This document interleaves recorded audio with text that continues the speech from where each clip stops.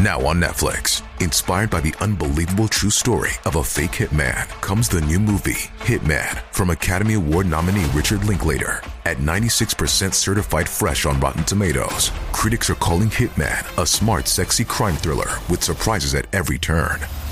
Starring Glenn Powell and Adria Arjona, Hitman. Now playing on Netflix and in select theaters.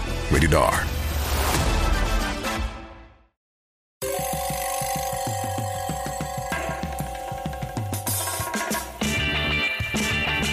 This is Cop Talk, talking crime, cases, and backing the blue. Now, here are your hosts, Captain Ed Mehmet and Detective Kevin Schroeder. Hello, everyone, and welcome to another episode of Cop Talk. My name is Kevin Schroeder, retired NYPD detective.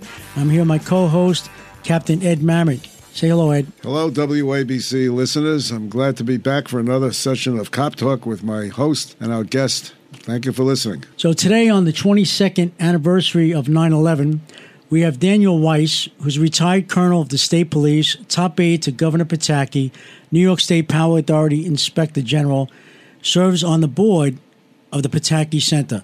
Daniel, welcome. Thanks. Appreciate that, Kevin. Thank you for being here today. Daniel, you a lifelong New Yorker?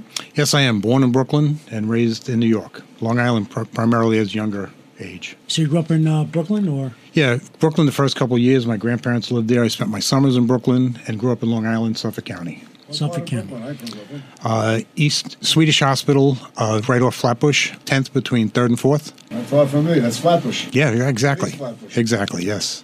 So, Daniel, why don't you give us an overview of your career? I came on the New York State Police in 1978 after having previously been hired by NYPD, but then let go 2 weeks later when the mayors changed office. And a few years later, the state police called me, and I went with them. I spent my early years in Peekskill, New York.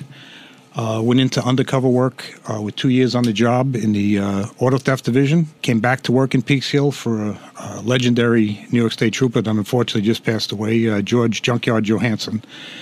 And then took over the Brewster Barracks. In 1987, I took over the Brewster Barracks in Putnam County. And from there, the computer kicked my name out for having a lot of experience with wiretaps. I had been in the gambling unit as well. They sent me down to run the organized crime task force in Robert Morgenthal's office. And I came down and started looking at the tall buildings like, holy cow, where am I? But I got to work very closely with Roz Moskoff, Elliot Spitzer, Morgenthau himself. That was probably the best district attorney's office in America ever. The people that were there were just incredible. And it's a shame what the DA's office has turned into today. It's just a whole different world, and I can't imagine Robert Morgenthau even having to look at what's going on today. It really is. But from there, in 1994, George Pataki got elected. I was asked to come in and straighten out a misunderstanding between the state police and his campaign, because they thought the troopers had roughed up some donors, and turned out it wasn't the real thing. Don't want to talk bad about Bo Dietl, but it was his guys that roughed up these donors. I was able to prove that, and they sent me in to see the governor. I lived in Garrison at the time, knew the governor well. I ran the youth center in Garrison, knew his children well, and he said to me, "Can you guarantee me that the troopers didn't do it?" I said, "Yes, I can." The captain that was here last night, Tommy Weber, was my roommate in the academy. He got here after this happened. The troopers weren't even in the building. There was no contingency plan made by Mario Cuomo for Pataki to have a win. So they weren't even prepared. The private security in the hotel was run by Bo. We all know Bo. He's quite a celebrity in his own way. But unfortunately, it was his guys that did it, and it wasn't the troopers. So Pataki said to me, the governor said, "Listen, you're not leaving. You're staying here." I then got to introduce him a day or two later to Robert Morgenthau, who he said was always his idol. And I walked in, I introduced the two of them, I walked back out. The governor spent about an hour with him, came back out, he had a long face on. I said, "Boss, did this not go well?" He said, "No." He said, "But for the first 30 minutes, he only wanted to talk about you." So it was flattering, but the governor and Morgenthau went on to have a great relationship. And unfortunately, he passed away at age 99 several years back. Great guy. I then took that over, didn't get any help from Mario Cuomo. He wouldn't even let us into the governor's mansion to see what was going on. So I was a one-man band for a couple of days, started recruiting people to come on the detail to help out. Pataki's security was a whole different flavor than Mario Cuomo's. Mario very rarely ever left the Capitol. He was there pretty much full-time. Pataki was just the opposite. Always on the move, every part of the state. So that's what started this all, and I stayed with him for his first 2 terms, and in 2003, I moved on to another position, and that's what brings us to, but I've stayed with the governor, and I'm currently on his board. He has the Pataki Foundation Center that does a lot of really good work, and most recently this past year and a half, we've been in Ukraine working. I've been over there 9 times. The governor's been there 6 times with us, doing everything from portable housing to medicine, clothing, food, and then we even went into the NFL sponsored us to the Ukraine has an NFL-style football team, and we actually got heavily involved in that. Right now, they're all soldiers, unfortunately, civilian soldiers fighting, but a great bunch of guys. And from there, we moved on to hooking up with a great group of former Delta Force people called Task Force Antel. I believe John Katsimatidis knows them pretty well. Right. Mark and Christine Antel started in Afghanistan when we had to get people out of there. They got a lot of people out of Afghanistan. They're an amazing group. Met them totally by accident in a hotel elevator. Christine was on the elevator with us, recognized the governor, and from there we formed a partnership, and they've come with us to help with security every time we've gone to Ukraine. And it's been a great, great relationship, and we've expanded from there. In fact, they're getting an award tonight, a Freedom Award from Governor Pataki for the work they've done. Last year, they got an award from the Veterans Association of New York as the Veterans of the Year for 2022. Great group of people. Yeah. That's great. Daniel, let's go back 22 years ago today. Mm-hmm. Where were you? Where were you when you found out that we were being attacked on 9/11? Well, we were supposed to be in Ireland, and we had canceled that trip to Ireland. Although did have a trooper, George Vitale, was in Ireland when things went wrong. He was on the flight back. I was home. One of my partners, Gary Berwick, called me and said to me, "Did you see the TV?" And I said, "I don't have TV on." He said, "I'll be right there." He was at the governor's house down the block in Garrison. He rode up to my house. We turned the television on, watched the second plane hit the tower. I had no idea. I knew Governor Pataki was in the city. It was rare that I wasn't in the city with him, but we had been preparing for Ireland, so I was home doing a lot of that. We immediately were told we couldn't use a helicopter to come get the governor because our protocol sends the governor to Albany to the New York State Police bunker. I said to them, "Listen, the helicopter is blue and gold. It says New York State Police all over it. We need it." So they picked me up at the hospital in Westchester County. We flew down here. Governor and I had a very stern discussion as to whether or not we were going to go to Albany or not. And we never disagreed on much. We disagreed that day until I saw the big picture. He did need to be here. We couldn't leave. Everything that was happening here. Nothing was happening in Albany. And we immediately went to our office on 633 3rd Avenue and started work from there, and then obviously viewed the whole site that day, later in the day, once we could get into Ground Zero. Ryan Reynolds here from Mint Mobile. With the price of just about everything going up during inflation, we thought we'd bring our prices down. So to help us, we brought in a reverse auctioneer, which is apparently a thing.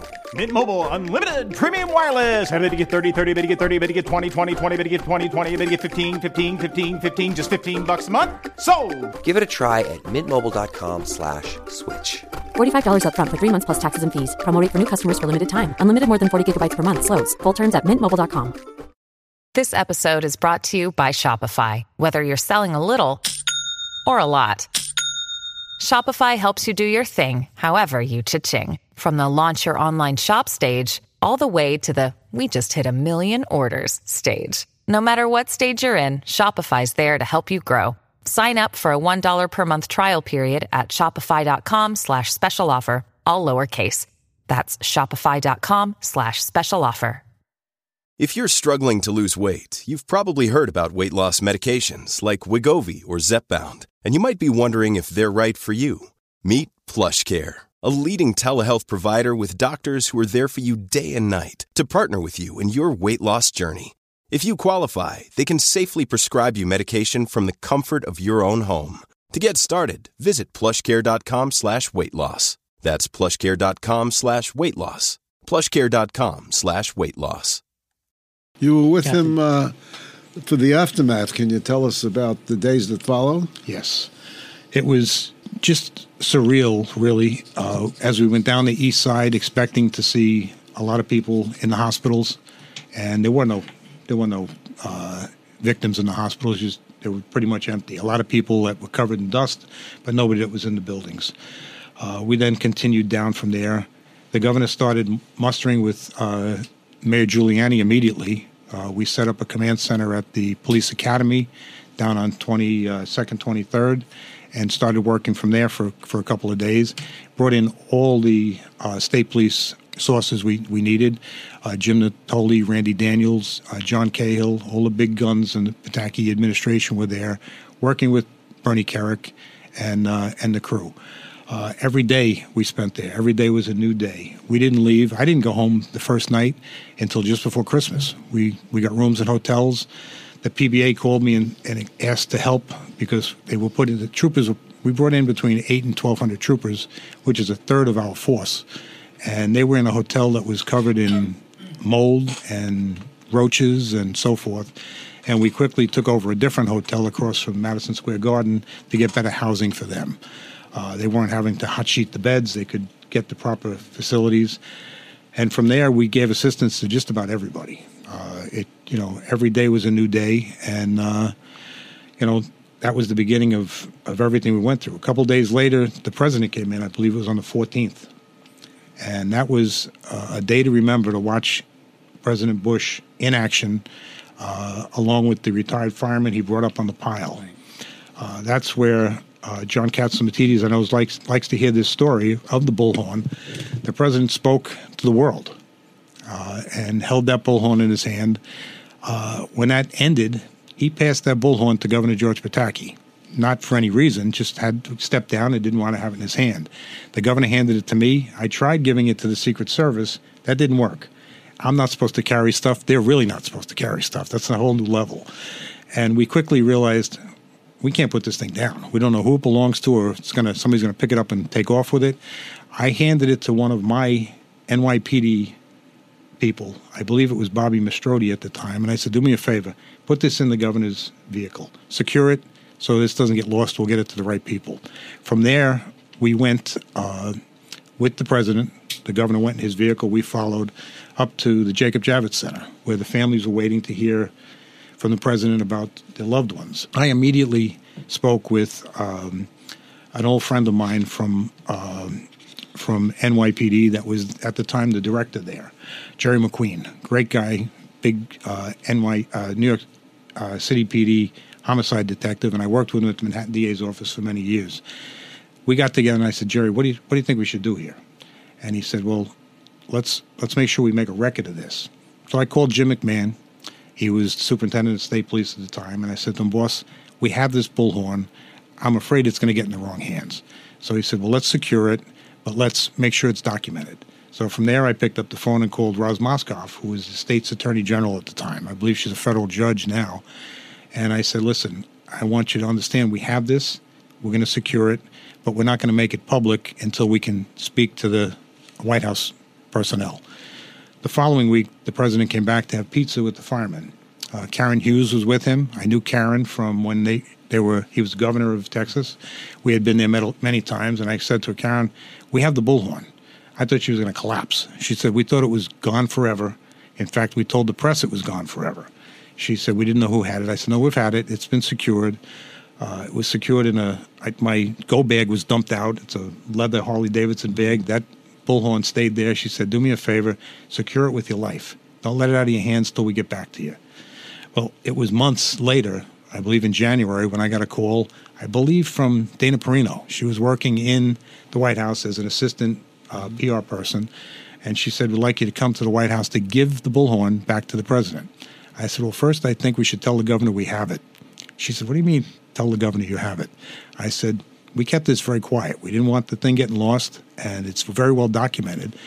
And she said, all right. I was in the command center in the mansion that day. I went over to the governor's office, went in to see him, and he said, we have the bullhorn? I said, yeah, boss, we have the bullhorn. His PR guy at the time, Mike McEwen, was rather upset that he didn't know we had the bullhorn. I said, well, nobody knew. As you can see, the governor didn't know.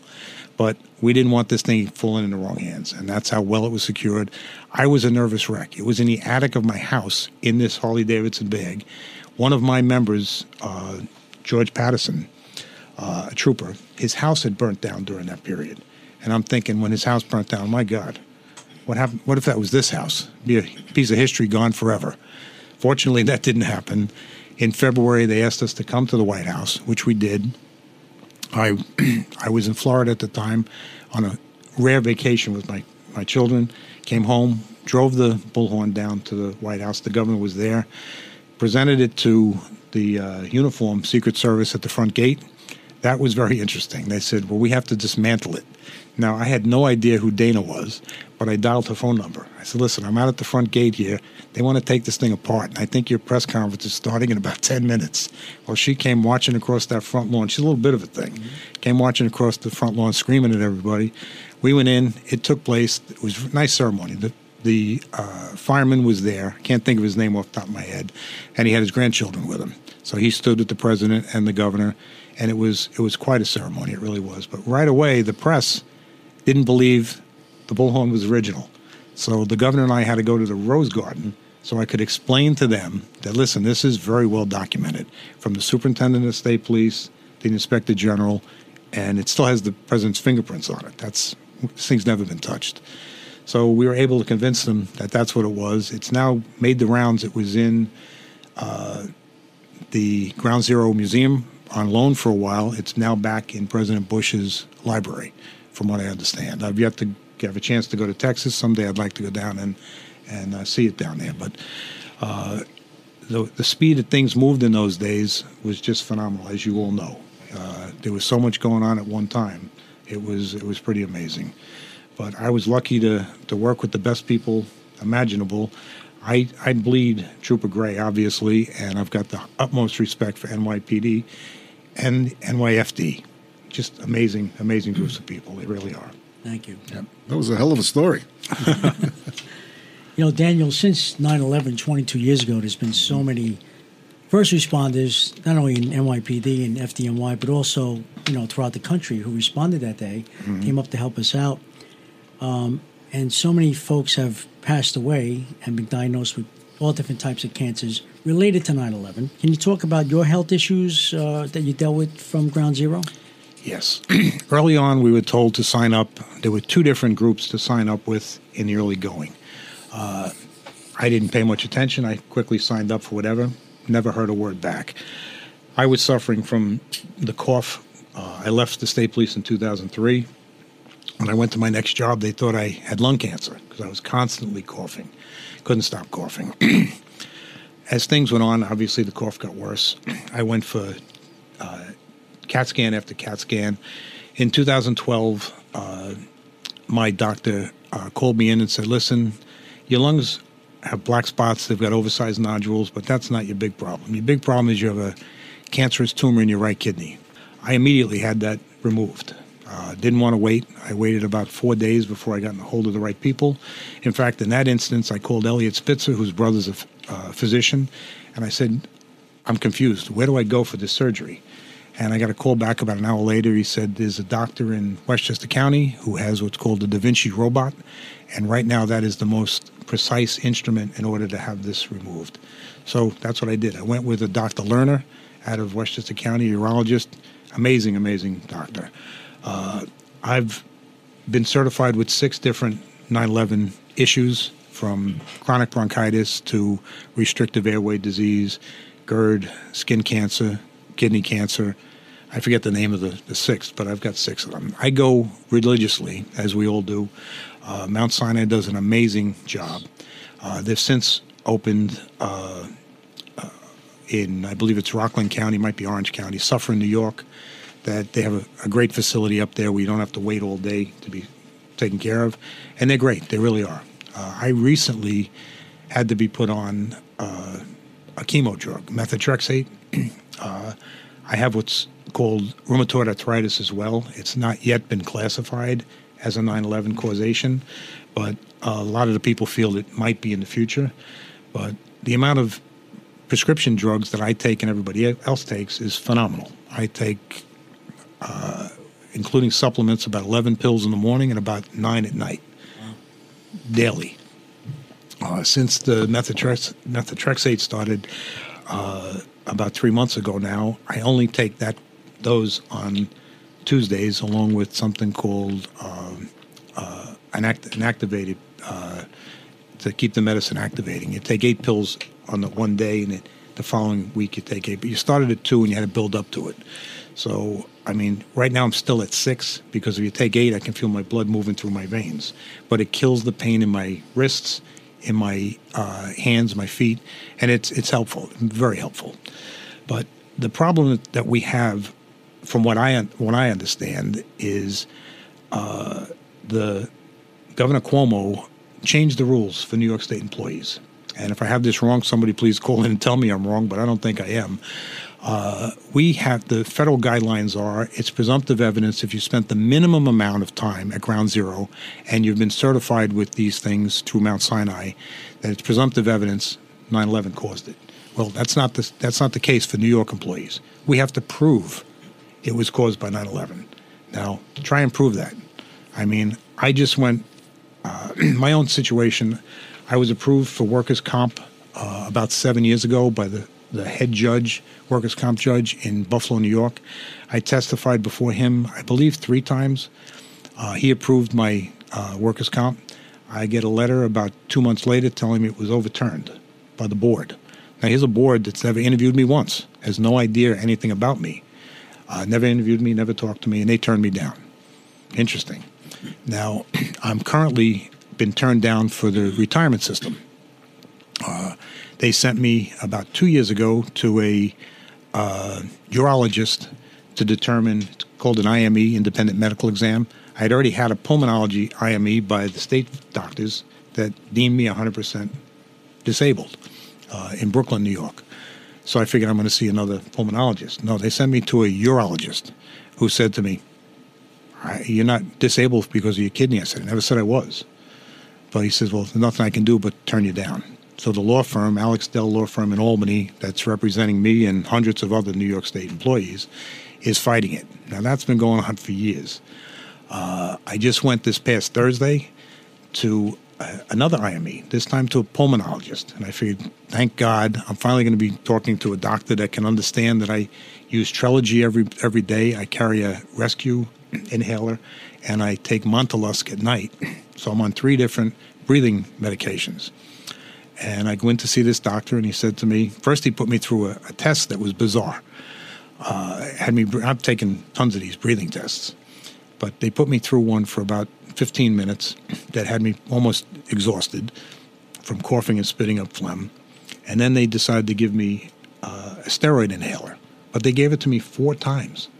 I mean, I used to be on the same one, albuterol. Got off it because it gave me a steroid cataract on my left eye that I had to have operated on. So I had them change me off of the steroid. I didn't want to be on it anymore. That was a number of years ago.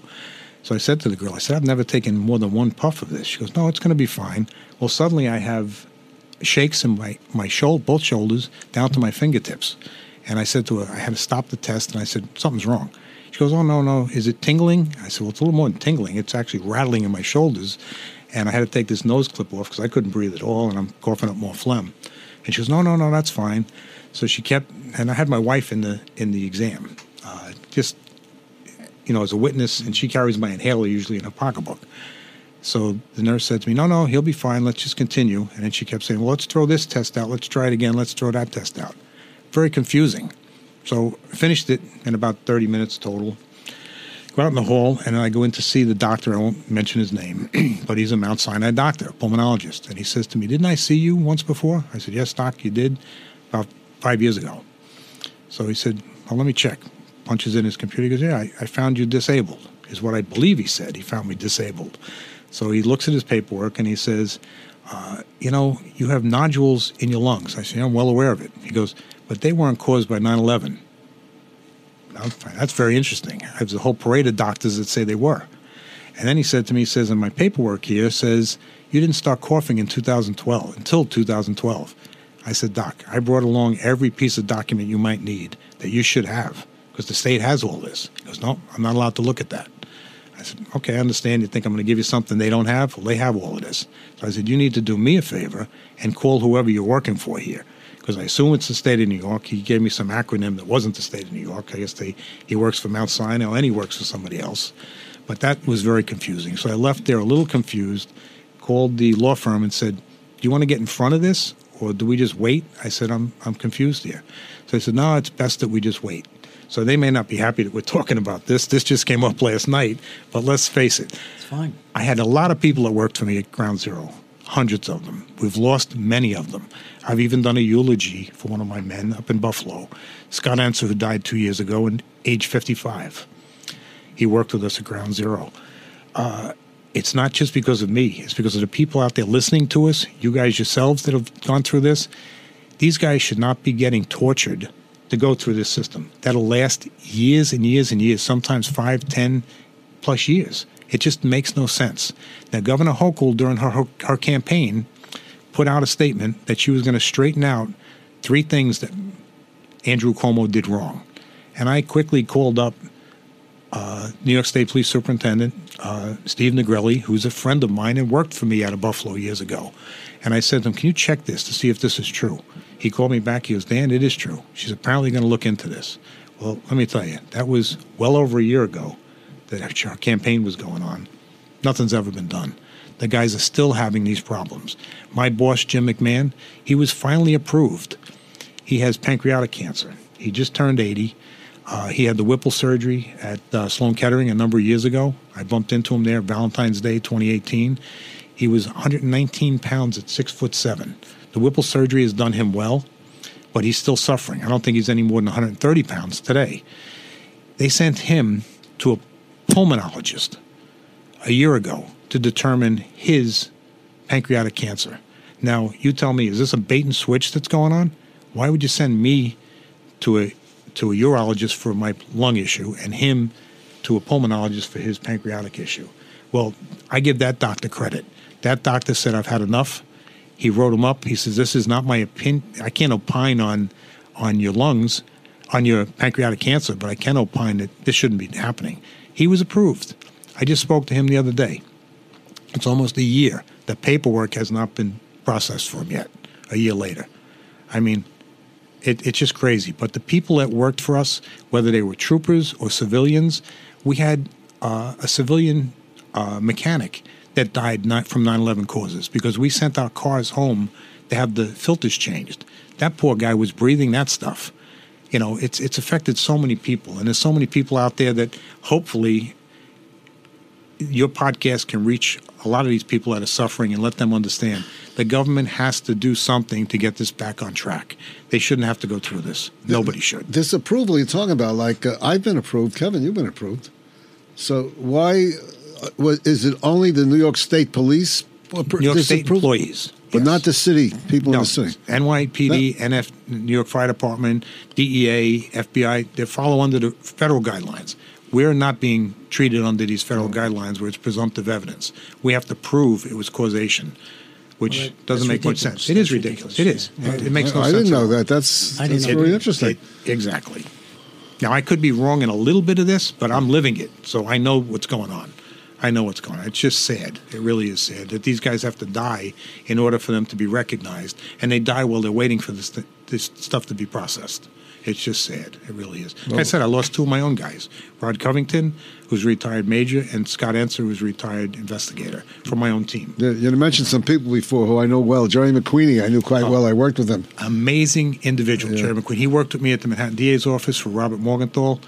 The team that Mr. Morgenthau had put together, we all called him the boss, was phenomenal. Phenomenal. An interesting fact about Jerry is he was able to use sign language. His parents were deaf, and he was one of the few qualified in the police department to use sign language. A funny story about him, I don't want to go sidetrack here, but we're coming down the West Side Highway during the governor-elect period between Cuomo stepping down and Pataki taking over. The governor says, we got to get this Jacob Javits Center straightened out. Now, I put the bug in the Jacob Javits Center. It was a state facility, and my team had to put the bug in there. John Papaleo from the DA's office, Lucas Katz, we all got together. We had to break into our own facility in the middle of the night because it was run by the mob back in those days. And the governor said, that's got to be taken care of. So we have in the car with us at the time Xenia Muka, who I didn't know very well at the time. She was his PR person.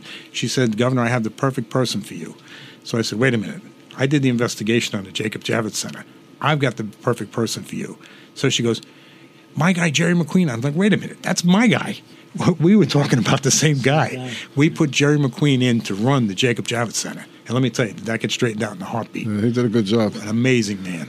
Amazing He was a good homicide detective. Oh, he really was. Dan, is America better prepared today to prevent another 9/11 or not? Sadly, no. We're not. I just listened to the show earlier today when Ray Kelly was on. Now, there was a man, obviously, that had a vision and did a great job. But unfortunately, we have a different mayor. We've got different police commissioners. I'm not talking bad about police commissioners. Keeson, I knew well from Nassau County. She's an amazing individual. The new one, today's the first time I saw him on television. I didn't know who he was. But we are not prepared. It's sad that we're not as prepared as we should be, but the task forces just don't seem to be there. I don't know if we're covering as many foreign countries as we were when Ray Kelly was there. I believe de Blasio abolished a lot of what happened there, and that's not good for us. It's just not. Well, the manpower, too. We're short personnel. Without a doubt. And the open borders, we don't know who's coming in. We have no clue who's coming in. That's the scariest thing. We really don't. The Pataki Center, you're involved with that. Could you tell us about that? Yes. I was asked to come on board a few years ago. Currently, the chairman is Rob Cole. We sometimes talk about him as being my stepson, or I'm his stepfather, so to speak. I hired Rob in the early days when he left the Olympics. He was an Olympic athlete in the race walking competition. Came there, and I was told by a secretary of the governor's, he's obnoxious, don't hire him. I interviewed him, made my own decision, and we brought him on. He, amazing guy. He was tutored by the best. Arthur Finkelstein was one of the best political minds. Got Reagan elected, got D'Amato elected, got Pataki elected, got Netanyahu elected. Arthur was amazing, and Rob was sort of taken under his wing. We've done some really good stuff. We've gotten involved in a lot of different projects, and now most recently in the last 18 months is Ukraine. It's amazing what we've been able to do over there with a small foundation, but we've accomplished quite a bit. And the people there tell us they're not getting what our government claims they've been sending there. That's unfortunate, but we're not seeing it there. Can you tell us more about Ukraine? Yeah, we first went in March of 22. It was about 6 weeks into the war. And in fact, my wife came with us. My blood pressure was so erratic back then, I was trying to get it under control, and she decided she was coming with us to help with logistics. We flew over blindly, and former ambassador to Finland, Earl Mack, came with us. We crossed over the border with virtually nothing, and we headed into Ukraine to check on hospitals and some shelters. And the lines coming out of there were backed up miles, 3, 4, 5 miles of people standing in wintertime in March, leaving Ukraine. We came back in April, gathered some more money. We started building portable homes, putting together a small village, medicine, that kind of thing, raising money back here and bringing stuff in through Hungary. The governor's obviously Hungarian descent, and they have common borders with Ukraine. And that's when we met Task Force Antel, totally by accident. In an elevator, I saw the woman looking at Governor Pataki, and I rarely say anything, but when we stepped out of the elevator, I said to her, "Did you just recognize him?" She said, "Yes, my father and him played on the same basketball team for Dewey Ballantyne." And obviously the governor's head snapped around. I said, "Who's your dad?" And Jerry Quinn. And we started talking. They were there, having left Afghanistan, and then come in to remove Americans and Ukrainians from Ukraine. They had a private contract. And they've done some amazing, amazing work. In fact, I'm not allowed to talk about most of what they've done because when I visit them down here in Skytown where they live, I've had to go into a different room because the White House is on the phone with them. I mean, it's amazing the levels of government that they're involved with and what they've been able to accomplish. They're even involved in Sudan, helping people out there. And it's just a husband and wife. Mark is a former Delta Force member. Christine was the JAG commander in Ukraine for 6 odd years and knows Ukraine very, very well. And they have 3 children, young girls, twin 11-year-olds and a 10-year-old that attend charter schools here in New York City, which is... When you first started the operation in Ukraine, do you recall we were trying to collect vests? Oh, yes. The retired police vests? Yes. And we got a hard time? Yes, we had a hard time, exactly. And some fool in the police department said, well, what about liability? I said, what are you, out of your mind? Yeah. They said to me, well, what if some Ukrainian gets injured because the vest didn't work? I said, you got to be crazy. I said, this is a combat zone. You're worried about injuries? We're giving them donated vests. Whatever happened with that? Oh, it was so sad there, Ed. They had Ukrainian women, because we don't see men when we go there. We see mostly majority women. But in the early days, they had women sewing metal into fabrics to protect their families because the buildings would get hit by shrapnel, and we weren't supplying them to the soldiers, we were supplying them to the civilians because they had nothing. They were even trying to escape. But the first set of vests was stolen. They were being stored in Lower Manhattan, and they got stolen, which was amazing. Oh, I remember that, yes. Yeah, just amazing that somebody's going to steal vests that are going to save lives. Did you ever get the vests from the police department? No, not that I'm aware of. We never got them to bring ourselves. We brought some vests that I think we brought a handful of brand new vests that were donated by a company, but that's all we were able to bring in. And Hungary was very careful with what they would allow to cross the border because they didn't want to aggravate Russia as well. So things were scrutinized very well. But when we do bring stuff in, everything we bring in comes through the Order of Malta, which is an amazing organization. They don't charge anything. We send stuff directly to Malta, whether it's industrial heaters, hundreds and hundreds of generators and small heaters for homes, clothing, medicine, all goes to Malta. They bring it across the border for us, and the governor does press conferences in Uzhhorod section of western Ukraine to be able to pass all this stuff out and let the government take care of it from there. On another topic, what are your thoughts about New York State as it is today, opposed to as it was under Governor Pataki? Ed, it's like night and day. It really is. Under Governor Pataki, we didn't have Democrats and Republicans and independents. He was open to everybody. I mean, in fact, that's one of the things Rob Cole did well. I mean, when we were out in the field, no matter who approached us, we didn't care what voting block they were in. If they had a problem, we made sure it got taken care of. We had people in different areas of the state that went out and took care of stuff for everybody. I mean, the police departments were top-notch. The recruiting was amazing. But what we're looking at today, I just had a conversation with former Superintendent Jim McMahon over the changes we've had to make in recruiting. I mean, we were strict. You couldn't have tattoos. I mean, you couldn't have been involved in marijuana. You can't even ask these questions anymore. You can't. I mean, we had all kinds of age restrictions and, but now it's all gone a bust. It's just crazy. I remember what happened to Miami PD years and years ago when they lowered their standards. I'm talking back in the 80s and 90s, and they had a huge problem. But, I mean, who wants to be a policeman today with what's going on? That's the scary thing. We have to get police back to being respected and people back to wanting to deal with police. I mean, in my opinion, the world's upside down all of a sudden. I just don't get it. Maybe I'm old-fashioned, but, it's scary. Yeah, we agree with you. Yeah. Colonel, what are your thoughts on bringing back? How do we bring back New York? I think the voters have to wake up and start voting for the people that are human beings, that want to respect the Constitution. They want to bring pride back and patriotism. I mean, it's scary now to fly an American flag in front of your own house. That's how crazy it is. It really is.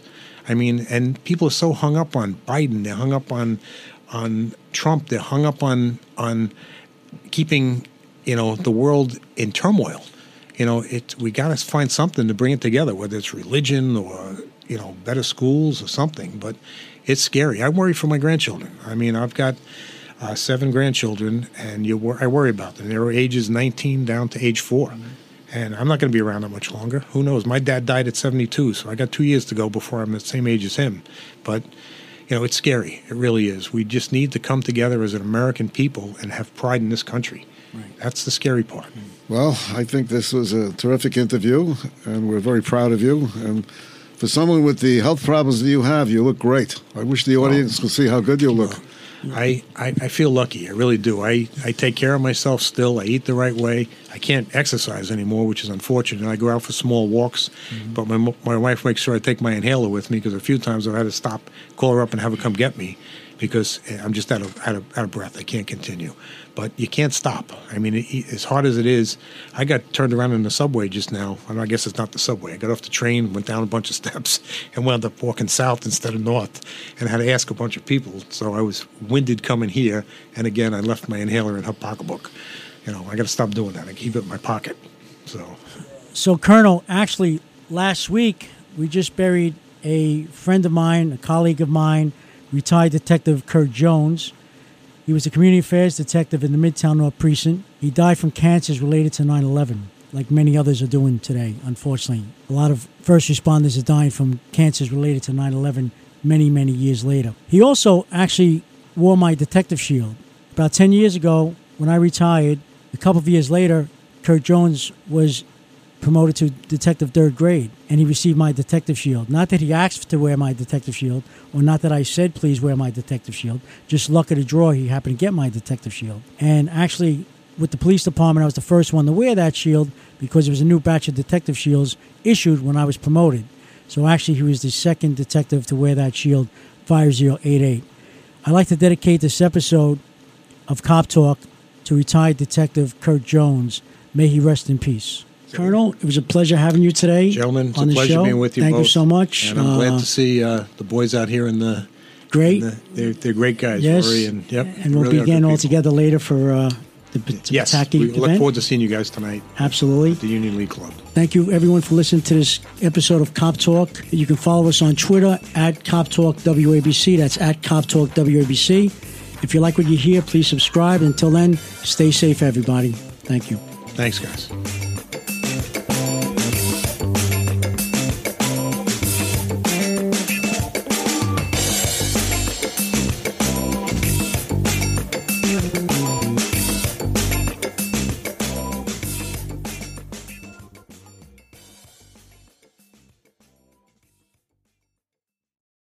Hi, it's Lou Dobbs for Priority Gold, America's precious metals dealer. These are volatile times with high inflation, soaring debt, wars on multiple continents, and rising financial stress. Central banks are buying gold to diversify their reserves, so are many Americans. Call Priority Gold and find out how precious metals can help you diversify your portfolio. They're highly rated and happy to help. Call 1-866-303-6357 or get a free gold guide at PriorityGoldGuide.com. That's PriorityGoldGuide.com.